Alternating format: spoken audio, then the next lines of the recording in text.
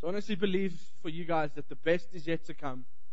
And one thing that I'm throwing in for free here, it's not really part of what I was preparing, but I really just felt it's stirring in my heart as I was preparing my message, and that is in Philippians. Paul writes this message to this church, and it's all centered around Christ. It's all centered around on Christ's divinity and how great He is and how He needs to be at the center. And it speaks of it just speaks of the bigness, and it mentions this word. The Greek means the same thing for joy, rejoice, being content in Christ, and that it's either the Greek word is mentioned 16 times in Philippians, but it's translated as joy, rejoice, or content. And if you read Philippians, it comes up often.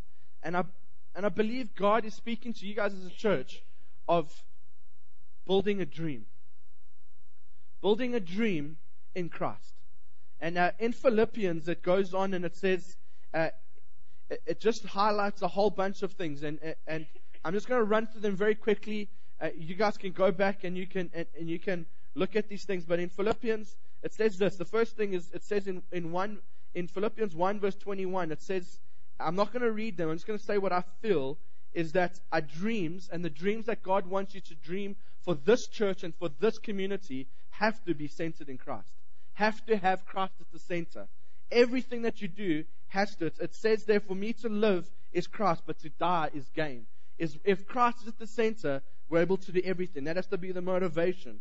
In Philippians 4 verse 11, we see that this dream leans to being content in Christ. So with Christ at the center, no matter what we face and no matter what comes against us, we are content. If people look at a church community, it should be a community that's content because we have Christ in our hearts.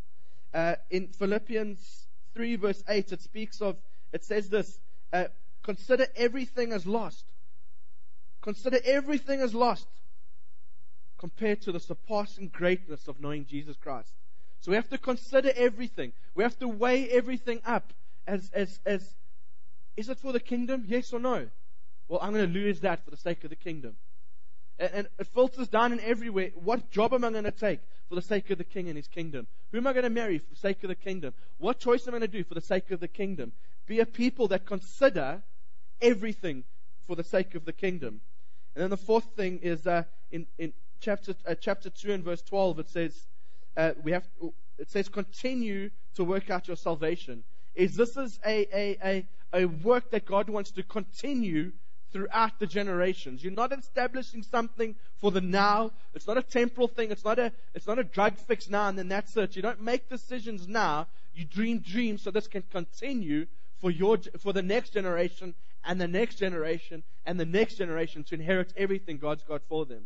And then the fifth thing in chapter 3 verse 20, it has to be a dream that is birthed in understanding that our citizenship is not here, it's in heaven. Our citizenship, everything we do, we are striving towards this goal of being citizens of heaven, of pointing people to Christ, of living our lives not satisfied with this world, but only going to be satisfied with Christ and being with Him. So I dream, and what I mean by dreams is it's what God's got for you. This man is full of dreams. This couple are full of dreams. I've never met a man who dreams so much. God speaks to him. But I don't think many of you are on the same page, because you've lost the dream that God's got for you. God's put dreams inside of our hearts. God's put dreams and desires and prophetic inheritance that we have to align to what God's doing here and pursue everything. So that was the free bit. Now you're going to have to start paying. So there's a prophetic picture that I'm coming to terms with it. I'm leading my the site that I'm able to lead with my leaders. I'm leading them and trying to help them understand this. And I want to use this analogy to introduce what I'm speaking about today as well. And I want to use these two chairs as an example. And I want to create two banks in the way that you think and the way that you process things, and even as a church, the ways you conduct yourself. And any good Bible-believing church, Jesus-loving church, which I agree I know you are. I don't have to look very far. It's you guys are devoted to God's word and devoted to Jesus. But there's two main scriptures that incorporate everything, and that's the great command to love the Lord your God with all your heart and all your soul, and love your neighbor as He loves us, and the Great Commission to go and make disciples. And I feel that every church is called to do that. Every at the heart of every church, it's going to be worked out different. And different seasons, God's going to highlight different things. But at the nuts and bolts of every church, that should be the heart. The great command to love. As Christ has loved you, you love your neighbors. And then the great commission to go and make disciples. With those two banks in place, we trust for this river of God to be poured out. We trust for this expression of church that looks very different around the world, but there's life. And I think it is in Ezekiel, but it speaks about this river that comes from the throne, and it goes down and meets the Dead Sea. And when it meets the Dead Sea, there's life. Life happens. And I want to create these two banks in your mind. As we're processing today's message, and hopefully it will. Someone spoke about these Jesus-colored glasses. That each lens is love and making disciples. I feel everything that we teach as a local church should fit into these things. It should be, is this helping me love my neighbor? Is this helping me encounter Jesus more? So I'm able to demonstrate Jesus to everyone around me more. So because of that, I'm able to make disciples. Because of that, I'm able to point people to Jesus. And when I speak about this living water and this river that comes from Ezekiel, I recently was at the beach with my son, Titus, and we got out the car, got onto the beach, and he just ran for the sea. He loves water, and even my little boy Knox, they love water, so they ran. But then all of a sudden, these waves were coming towards them, and they ran, and suddenly just were like, whoa, let me turn around and go back. And Knox is just he's not interested now. But Titus was intrigued by this. But as he was stepping, he realized, okay, I can stand here, and I'm enjoying this, but it looks so much better there. So he took another step, but then the water became deeper, but then these waves were becoming stronger. And he was getting knocked over, and then he didn't want to go. So I said to him, no, my boy, let me help you. And I said, hold Daddy's hands. And we walked together. And as the waves got stronger, I was holding his hands, and he was fine. And just, let's go deeper, Daddy. And we took another step, holding his hands, and there's some waves that are going to overtake him, and I just lifted him up, and then put him back down. And then we walked deeper, until I got to the place where he couldn't stand, and lifted him up and held him, and then I carried on walking, but we're still enjoying, and then we go under the waves and come out, and he was loving this, because he had the security of knowing that I'm bigger than him, and I can withstand the currents. I know how to read the water. I know what's going on. And when it comes to this river in this middle, I honestly believe that's what God wants to do with you. Is that river can be overwhelming at times. What God's called us to do can be overwhelming. What God has for us can be scared. It can be terrifying. And sometimes in our naive way of doing things, we run ahead and then we realize, whoa, God, this is way too big. I got to run back. But God's saying to you, church, I'm here. I want to hold your hands and I want to walk with you. I want to go deeper. I want to go deeper. Where you think things are getting too out of control, I'm not going to just throw you back onto the beach. You're still going to be in the water, but I'm going to hold on to you. I'm going to lower you down. You can handle this. And I think it's an amazing place where you get to, where you're in so deep, you're pursuing God's kingdom so much, that you're just wrapped up in God. That God is holding you. And everything that's happening, everything that's good, and even stuff that's bad, the waves that are coming, you just know you're secure because you're in the will of the Father. So how do we work that out? How do we know the will of the Father? God's calling us to love. God's calling us to make disciples. I don't know about you. I'm not perfect. This love gets tested on a daily basis. Amen? Or am I the only one? I understand God's love for myself. I love God so much. But loving my neighbor, being the example I need to be, that Christ demands, I don't always do. So I feel that these two verses, these two challenges, are worked out in the goodness of what God's got with one verse. And that's Acts 1 verse 8. And it says, you'll receive power when the Holy Spirit comes upon you. And you'll be my witnesses in Jerusalem, Judea, Samaria, and the ends of the earth. And I honestly believe it's as well, it's one of the most misquoted scriptures, because I think that power has been put on the shelf as gifts. I'm not saying it's not. I so badly want to see dead people raised. I want to see cancers fall off. I want to see broken arms healed. I want to see all these things. I'm desperate to see the gospel worked out and the power of God evident in these gifts. But I think sometimes we misunderstand that God wants to give us the power to work out our Christianity every day. There's a manifestation of the Holy Spirit that's not weird and wonderful. That's not, yes, if the manifestation results in me rolling on the floor or whatever, or laughing or joking, or not joking, laughing or falling over, that's fine. But there's a manifestation of the Holy Spirit that God wants to bring His church that is grounded in Christ and working out our salvation every day. I say this whenever I speak of this because I use myself as an example. The greatest manifestation of the Holy Spirit is not dead people raised. It's not blind eyes opened. Those things, I desperately want to see that. But the greatest outworking of the Holy Spirit is this sinful man waking up every day, being able to love his wife like Christ loves the church, being able to be patient and loving with his kids, being able to love my neighbor and to try my hardest to make disciples. Because I know how I'm built. I know how selfish I am.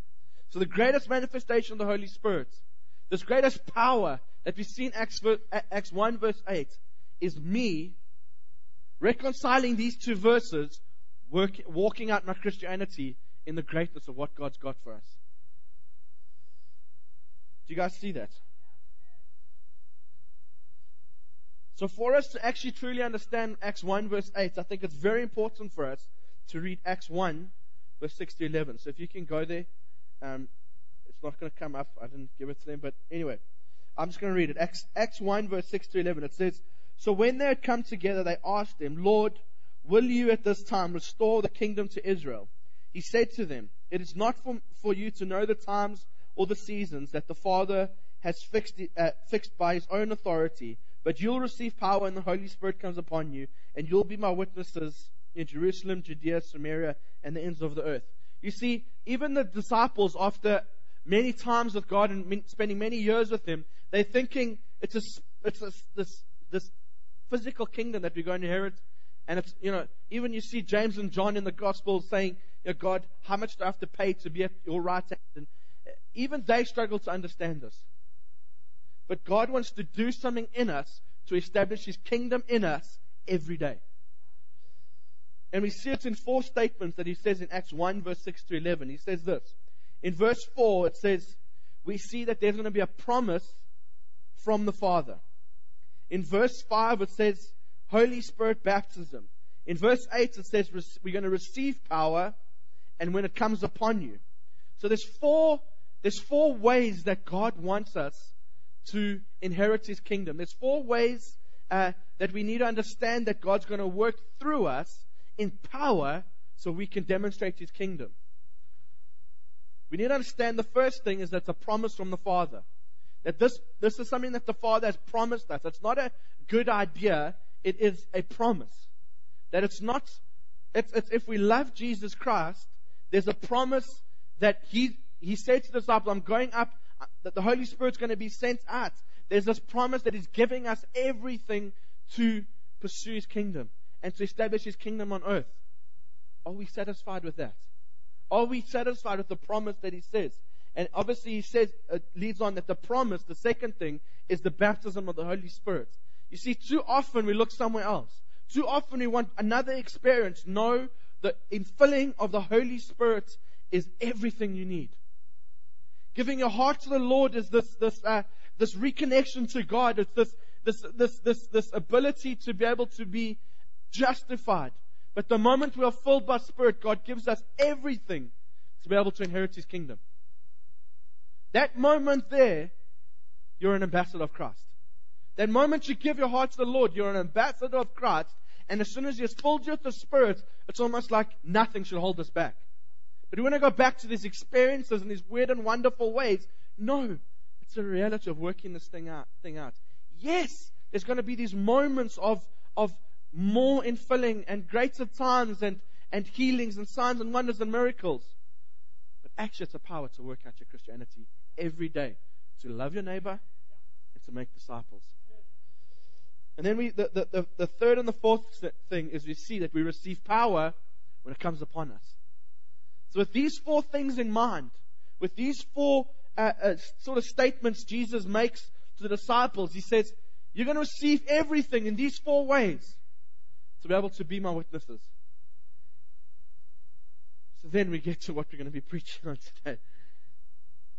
And that's honestly, I believe God is saying that with understanding this power, Acts 1 verse 8, in the middle of this, what God's called us to do with these banks of what we're trying to do, there's a way we should live. And I want to look at that in Acts 5 verse 13, 16. And it's the parable of Jesus teaching about about being salt and light. And the reason why is that I've been keeping, I keep track of your church and what God's doing with you. And I love the way that you've been going through the Lord's Prayer. But there's a part that stood out for me when I was praying for you guys. And that's why when Mark said, would you like us to preach? I was like, yes. Is that when it says in verse 10 of chapter 6, when Jesus says to the disciples, pray this, your kingdom come, your will be done on earth as it is in heaven. Your kingdom come, your will be done on earth as it is in heaven. That's not a statement out there that might be, fairy dust later on. It's your will be done in me, so your kingdom can come through me, and I can demonstrate your kingdom to everyone around me. And as individuals, if we're doing that, we will establish God's kingdom wherever we go. And it's just this. I think someone did the maths that if every person reaches 3 people, it would take something like a year for your community to be reached. I think it was something like that. So if we are able to demonstrate God's kingdom to 3 people, what's the knock-on effect going to be like that? So how do we do that? I'm a very practical guy. I like to break things down to very practical ways. How do we be kingdom ambassadors? How do we establish God's kingdom on earth? We have everything in love of Jesus, loving our neighbors, disciples, making disciples, this power in this middle to work all these out. But practically, how does it work? And I believe it is in Matthew 5 when Jesus teaches the disciples. And He says this. He says, you are the salt of the earth, but the salt has lost its taste. How shall its saltiness be restored? It is no longer good for anything except to be thrown out and trampled under people's feet. You are the light of the world. A city set on a hill cannot be hindered. Nor do people light a lamp and put it under a basket, but on a stand, and it gives light to all that are in the house. In the same way, let your light shine before others, so that they may see your good works and give glory to your Father who is in heaven. So we're going to look at it in two very quick and easy ways, looking at what it means to be salt and what it means to be life. So there's two things that salt does. Two things. Salt brings about change and it preserves things.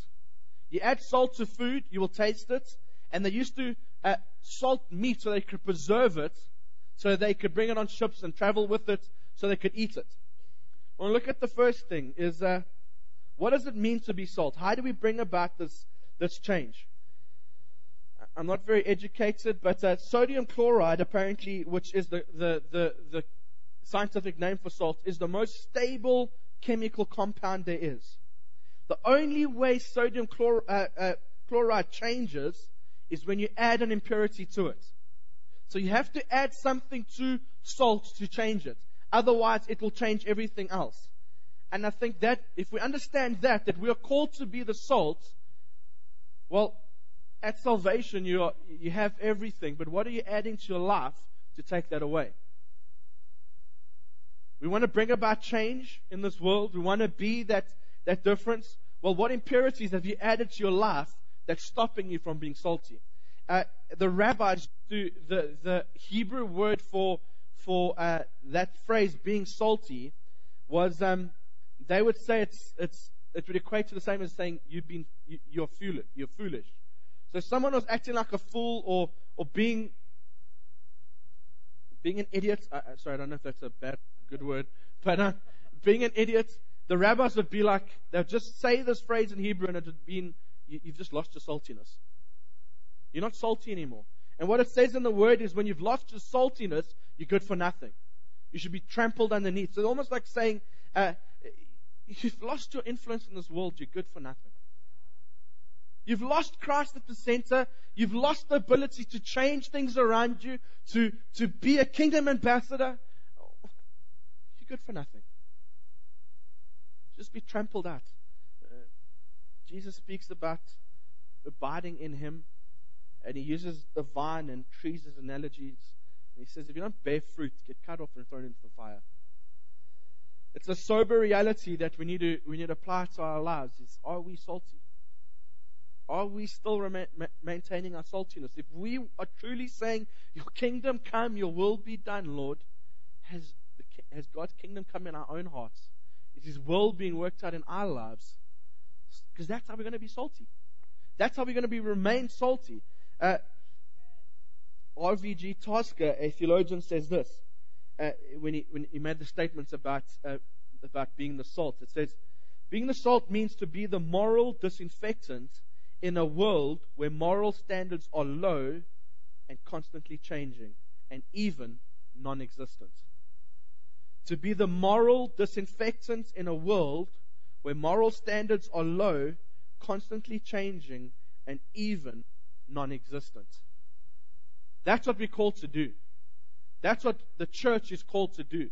The church, people should, and that gap's getting bigger. The church, the world should look at the church and they should see life. What it means what morality means is what the world's looking for. The world's looking for, and you see it over Facebook, 10 ways to be a better gentleman, 17 ways to do this, 15 ways to be a greater housewife. They're looking for some sort of value and morality because they've removed God. Well, when they look at the church, they should find everything. They should find a people that are preserving life. There should be life with Jesus in our lives. There should be morality. There should be how we should live. Ladies should be treated right. We should be gentlemen. We should conduct ourselves in a great way. There should be honor. There should be everything that we see about living by the Spirit, the fruits of the Spirit, joy. I'm not saying we float above and it's this holy, it's real. It's real people who love Jesus Christ and are trying to be examples. Mark 9 verse 42 verse 50 to 50 says this: for everyone will be salted with fire. Salt is good, but if the salt has lost its saltiness, how will it make it salty again? Have salt in yourself and be at peace with one another.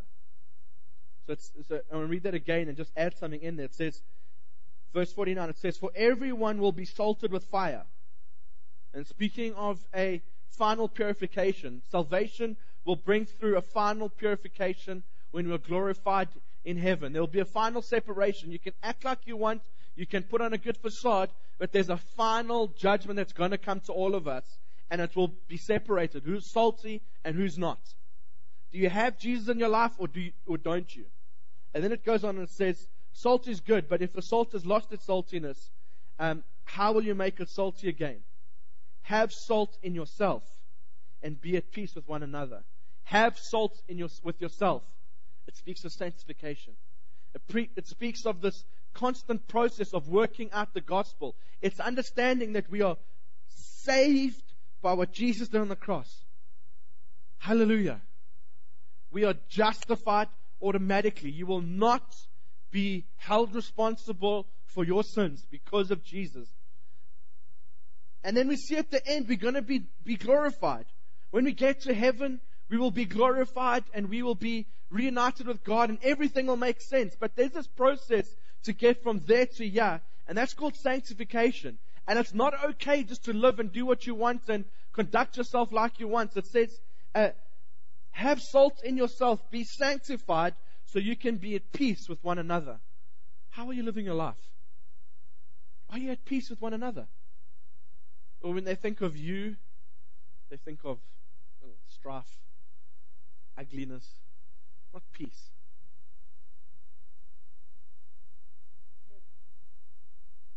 If we individually take up this role and work this out, what a difference this church can make. So the next thing it says the light of the world. So what does it mean to be the light of the world? And the first thing I want to see is in verse 16. I'm looking at it a little bit differently. It says this. It says, in the same way, let your light shine before others so that they may see your good works and give glory to your Father who is in heaven. You see, again, we look at salvation and we understand that salvation happens. We're glorified. We are justified for our sins. But often we neglect, we think, no, I'm not going to do anything good because I'm saved. I don't have to do anything good. No. Actually, it says there, so they may see your good works and give glory to your Father who is in heaven. Actually, because of salvation, because we're saved, there's good works. We want to do good. We want to count in the kingdom. Why? So we can get a noddy badge and say, well done. Or people can remember our name. Or how about so Jesus can be known? How about so the Father who is in heaven can be glorified? How about that? I want to put a little asterisk. I just want to very briefly look at a couple. Two people, Priscilla and Aquila. They were friends of Paul's.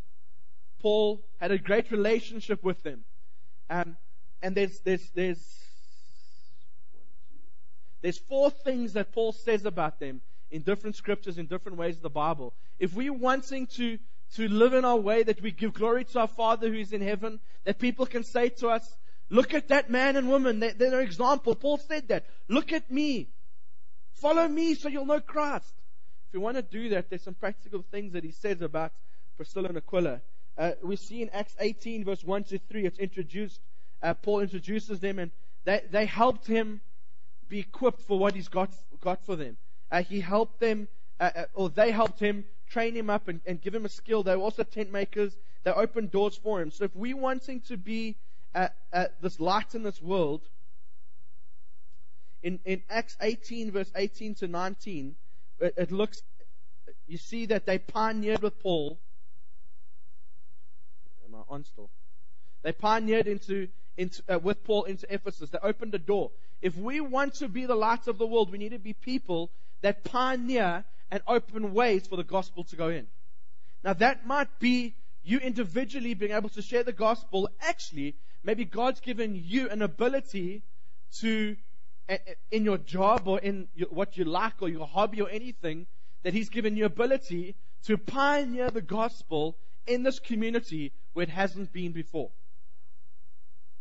And it might mean you making the inroads, and then someone who's a little bit more bolder to share the gospel will work this out. But you see, it's team. It was Priscilla and Aquila and Paul. It wasn't just Priscilla and Aquila doing their own thing. It was in team, in local church. They were grounded, and from there they worked these things out. They pioneered into the community. They pioneered into different nations, into different cities. Are we men and women who pioneer for the sake of the gospel? In Acts 18, verse 24 to 28, it says that they discipled Apollos, who was a powerful teacher. You see, they remained faithful to the gospel. Priscilla and Aquila remained faithful to what had been put into them by Paul, so they were able to bring through and disciple this big gift. If we're wanting to be pioneers, what are we pioneering? Are we pioneering our own kingdom or God's kingdom? If we're pioneering God's kingdom, God wants to establish His kingdom in our heart so we can faithfully stay true to that, so He can use us in a greater way. And I honestly believe that you're going to find yourselves speaking to CEOs of big companies, speaking to politicians, speaking to big sportsmen. You suddenly think, what do I deserve to do this? Well, actually, you've been obedient, you're part of a local church, you're pioneering the gospel, and you're remaining faithful to what God's called you to do and to the gospel. God's going to start opening doors like this. The next thing is in Romans 6, verse 3 to 5, Paul speaks about their generosity. And he speaks of how their generosity was they made great sacrifices, and yes, they sacrificed their lives and their money to see the gospel go out. Are we going to be men and women who risk everything and are generous? You see, risk and generosity have to go together. Is we have to be able to take risks in Jesus and in what Jesus has called us to do, and we have to be generous with giving, with tithes, with offerings, with time, with whatever. Whatever God's given you, you have to be generous to be able to see these doors open up. They saw this. These were kingdom-minded people. They knew that the gospel had to go there, so they risked everything to see the gospel go there, and they were generous. And they set an example for everyone. The good thing about you is this man 6.5 years ago with his family risked everything to see the gospel pioneered here. Well, guess what you guys have to do? Generously get behind and see this happen, because you're part of this body. You're risking with him. The moment you say, I'm part of Impact Rock, here's your leader. You're risking everything as he goes ahead. In team, he's under authority. He's hearing from God. Are you generously getting behind everything that God's called this church to do? Then in 1 Corinthians 16 verse 19, it speaks of how committed they were. They were very committed to what God was doing. And then the last thing is in 2 Timothy 4 verse 19, that Paul mentions to Timothy this longevity that they had. That you're not doing this for the now. You're doing it for your kids and for your children's children and their children. You're establishing God's kingdom so the rest of your generations can inherit God's kingdom on this earth, can walk in the bigness of that. So quickly, the second thing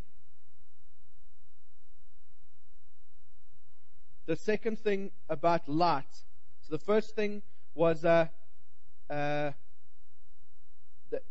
we live out our lives, we be the light so we can bring glory to God. The second thing is the light is often used as an incubator. Often used to incubate eggs, and they use a light, and through the warmth is, if we are truly light bearers for God, we should bring forth life around us. People should look at our lives and there should be life. We should enter a room and they think, oh no, there's that Christian who works with us.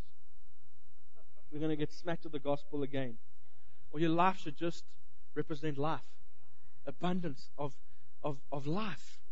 It's when the kingdom of God is ushered in like this river, it meets the Dead Sea, and there's life. There's fish of all kinds. Great trees are growing on the sides. There's this amazing life that comes from the kingdom of God entering into places. Then the third thing is we need to understand that being the light of the world cannot be a burden. Jesus says, I am the light of the world. Do you think a globe ever wonders? It's so hard to be a globe. don't know how I'm going to do this. I don't know how I'm going to produce light. Do you think there's a burden? I'm being stupid because globes don't think. But light has nothing to do with the globe and the fitting, and it's all those pieces working together with the electricity produces light. You see, all we got to do is be who we are and trust that the infilling of the Holy Spirit, that having a relationship with Jesus Christ, is like electricity, and His light will just shine. It's a natural thing. Being plugged into God should be natural. Shouldn't be a burden. You shouldn't wake up thinking, "Oh, I do have to be a Christian today. Oh, it's going to be so hard." No. My yoke is easy. My burden is light. If you are trying to work out your salvation by yourself, it's going to be hard. But if you're in Jesus, leaning on Him, He's holding your hands. Wherever He takes you, it's going to be easy. It's going to be light. Because you're just doing what God's created you to do. So the challenge is, will we be the difference between Christianity and non-Christians? Christians and non-Christians. Will we be the difference of that? See, too often, people know churches and Christians by what they don't stand for, but will we actually be an example of who we live for? It's not we against this, we're against this. No, we're for Jesus. And because we are for Jesus, we love our neighbors as much as, no matter what. Because of the love that Jesus has shown us, we love everyone around us. Will we be known for the difference by who we live for? Do we accept this responsibility? And do we abide in Christ so we can preserve and we can bring life wherever we go? Romans 12 verse 13. I think I've shared this with you before, but it says this. It says, "Put on the Lord Jesus Christ and make no provision for the flesh to gratify its desires." If we want to read Matthew 6 again, it says, "Your kingdom come, your will be done on earth as it is in heaven." Your kingdom come in my life. Your will be done in my life. Your kingdom come here in Impact Rock, in Erie, Colorado. Your will be done. Are we willing to put on Jesus Christ every day and make no provision for the flesh and all its desires? It is easy by saying it, but do we truly want to apply ourselves to that so we can inherit the kingdom of God? So we can see the kingdom of God break in here. Because God wants to. I honestly believe this, as you guys live in the most influential an influential country in the world. The USA sniffs and everyone gets a cold. It just happens like that. It's just God has created that in this world. And yes, you can tell me it's changing. It's not. You guys live in an influential country. But I honestly believe that the USA is developing a negative opinion because of everything that's happening. I'm not on a political stance. I'm going back to a country that's got bigger political issues. You think Hillary and Trump's the issue? Oh, come deal with our guys. They're amazing compared to the guys we're dealing with. I'm getting on a plane and going home. I'm not pushing an agenda here. I'm pushing the kingdom. Because I honestly believe in this world, the tide is starting to, the momentum. I honestly believe God's preparing you for battle because there's a momentum shift that's happening in society, that it's going away from our hope is built in the dollar and in politics and everything that represents. And actually it's not there. Where's the hope going to be found? Well, guess where the momentum's shifting to? The church. But are we going to be a true expression of church where there's life, where there's everything that we see, or are we going to be these weird, wacky guys who are just, I don't want to be them? I honestly believe God is calling you to be authentic to who He is and what He's doing with you.